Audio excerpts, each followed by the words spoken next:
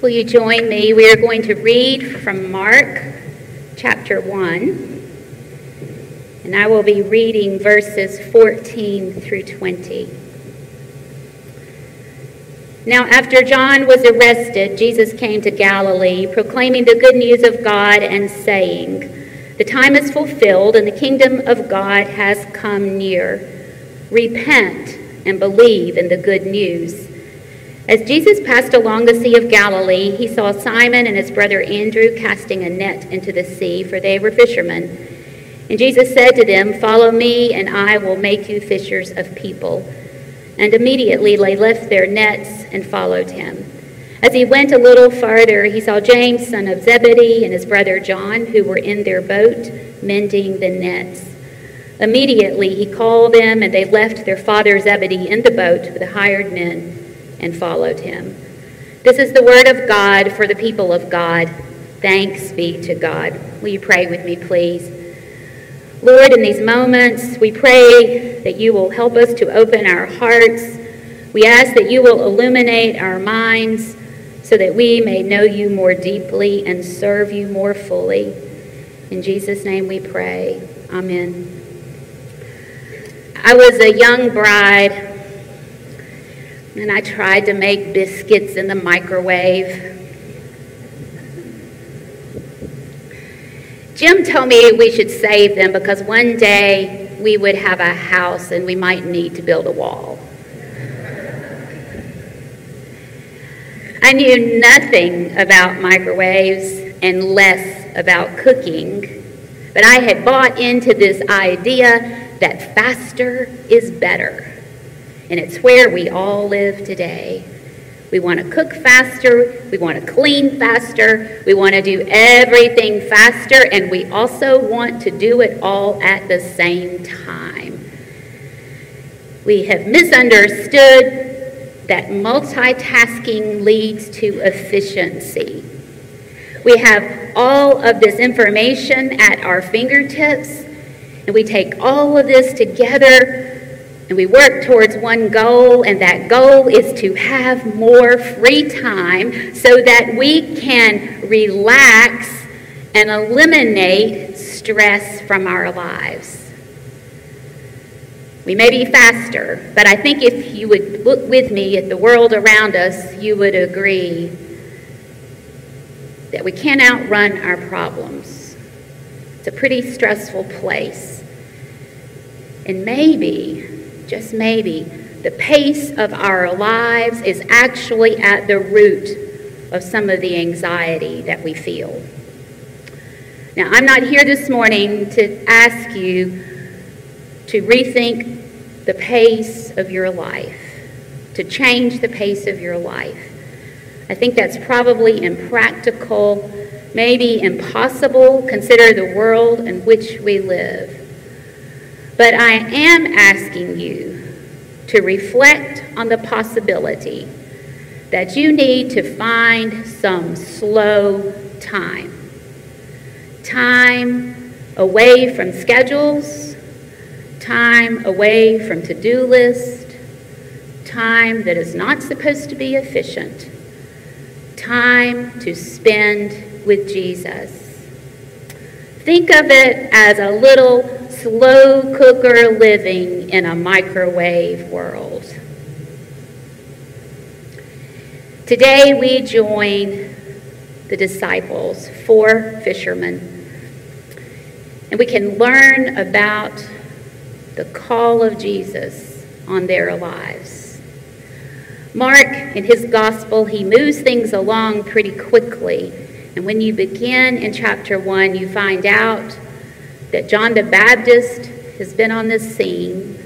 Jesus has already been baptized. He has been led away into the wilderness and faced Satan in 40 days and 40 nights of temptations. Jesus has returned, and he has found that John has been arrested and thrown in Herod's prison. Jesus sees this as a signal. The time is right for him to begin his ministry. This word time that we read in Mark's gospel is the word kairos. Those of you who are familiar with this, I suspect many of you are familiar with this. There's two words that time comes from. Two Greek words are translated time. Chronos is one word. Chronos means linear time. So you would think of that as seconds and minutes and days following in a pattern. Chronos is linear time, but kairos is God's time.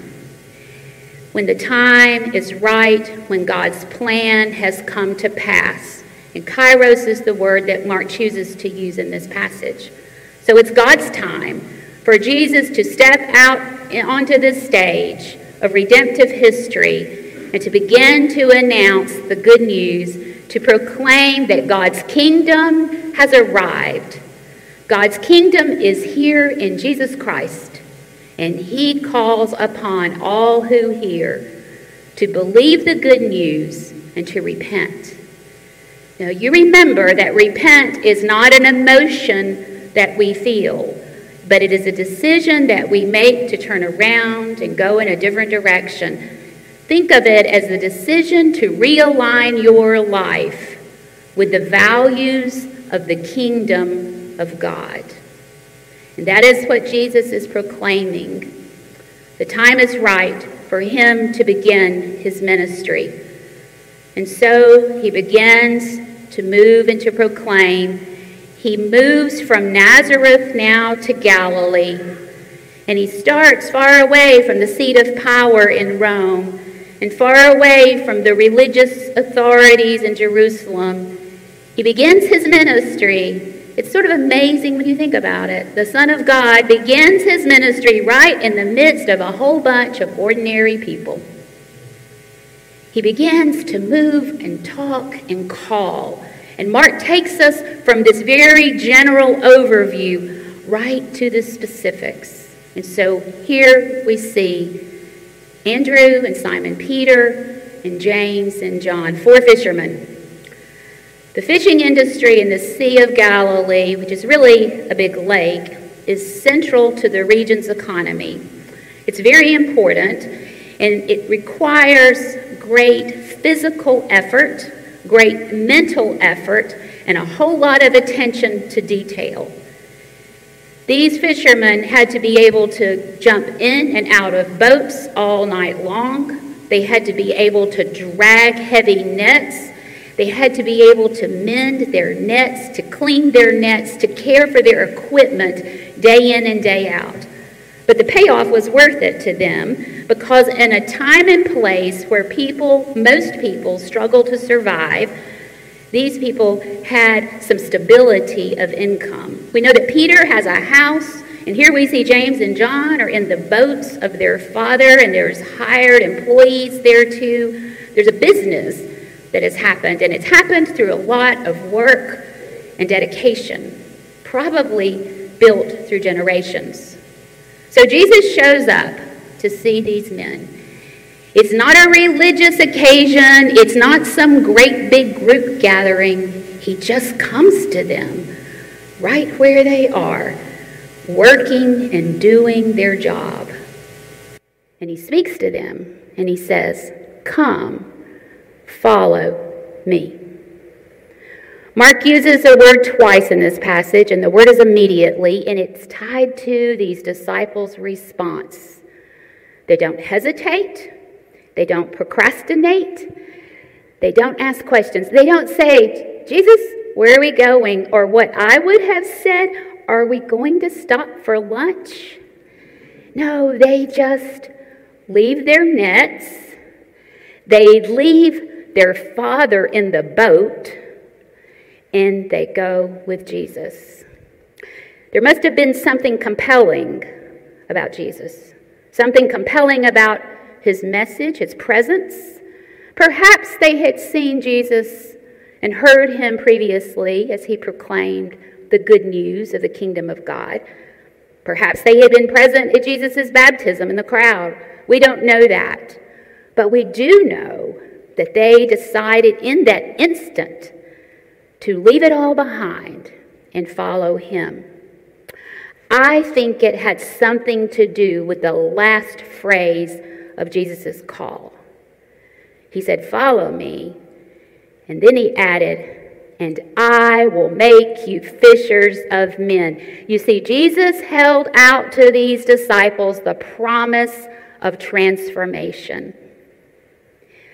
They would become the people God had designed them to be when they lived in relationship with him. So what happened to these men? If you read the gospel stories, you know that they spent 3 years following Jesus around. They ate with Jesus. They heard him preach and teach. They saw the miracles. They felt the love that the Father had for the Son that was poured out into their own lives. They spent time with Jesus and they soaked it all in. But they were limited human beings, and we know they still had some issues. Peter ends up denying Jesus 3 times right at the moment of Jesus' greatest need. And then there are the brothers, James and John, perhaps not as familiar to us, but maybe you recall that they go to speak to Jesus kind of quietly on the sly, and they say, "Jesus, how about putting us into place of power when you begin to rule and reign?" And not only that, they bring their mother with them. Maybe they slept through all those sermons on humility. But still, they follow. They're there at the time of the crucifixion. They see the resurrection. They witness the ascension. And they gather in the upper room with the rest of the followers. And they wait and pray. And the Spirit descends and begins to indwell them. And suddenly they are transformed. They have been with Jesus, and they have received the Holy Spirit.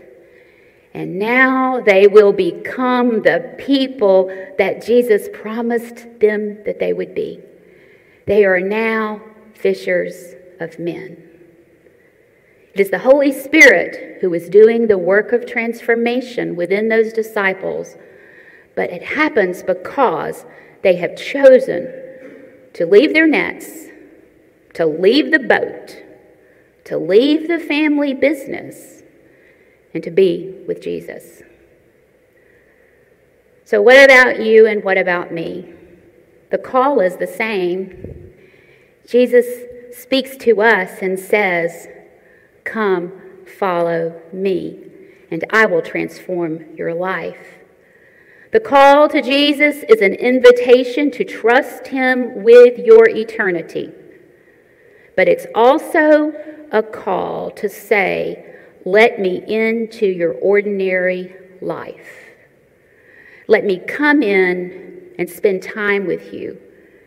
And for that to occur, you and I are going to have to drop our nets and leave the boat. That doesn't mean that you have to pack your suitcase this afternoon and prepare to head out of town. It does mean that in the middle of your ordinary, stressful, busy life, you've got to carve out some slow time. Time to be with Jesus. Time to learn from him. Time to hear him speak.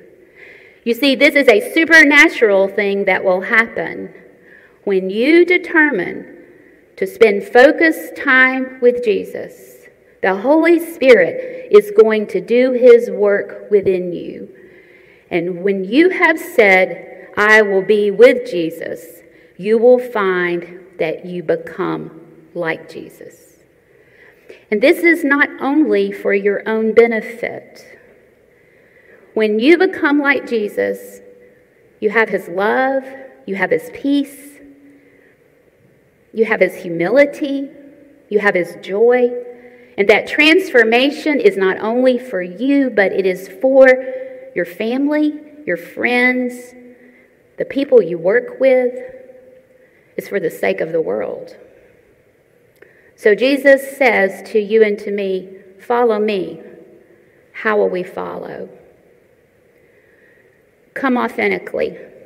Come just like you are. Come with your fears and your doubts and your anger problem. Come with your addiction.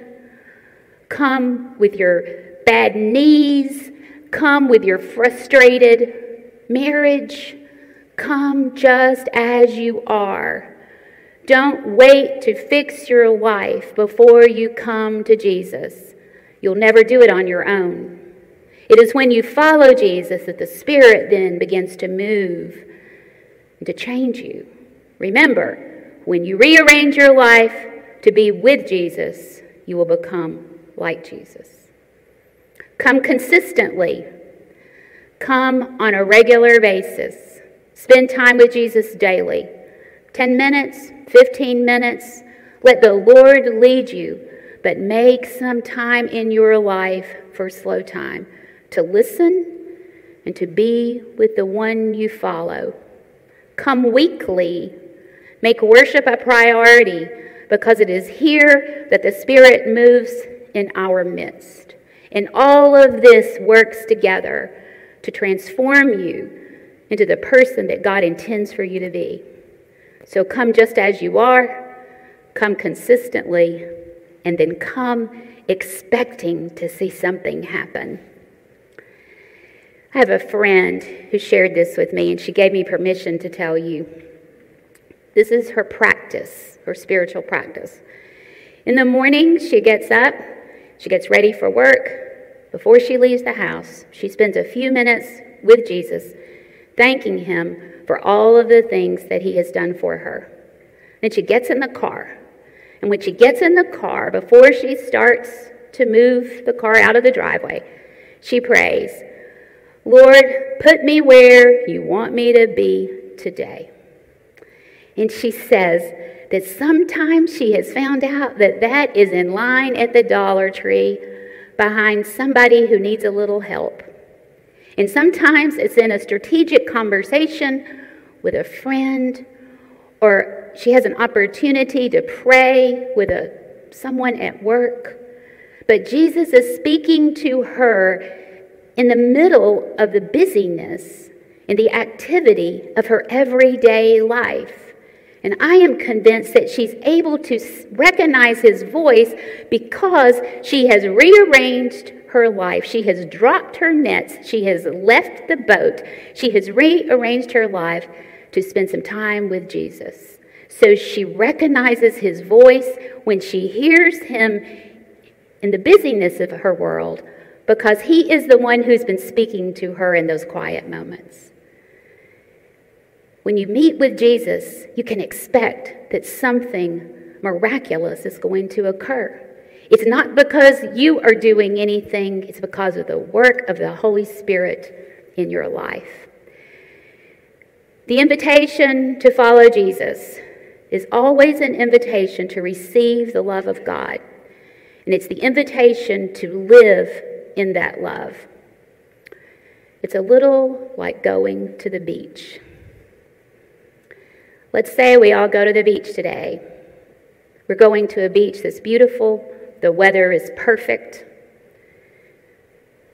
There are these chairs that are lined up. And they're so comfortable.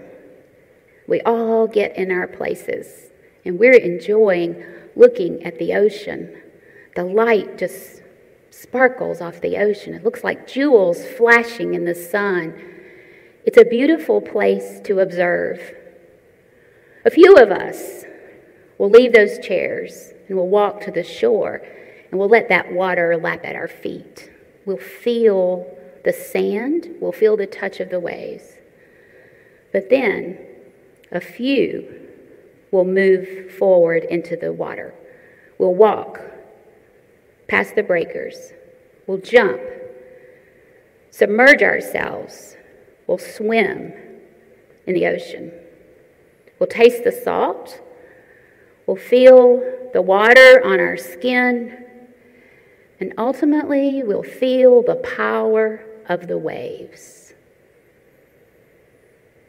Jesus calls and he says, "Come follow me." It's an invitation to receive his love.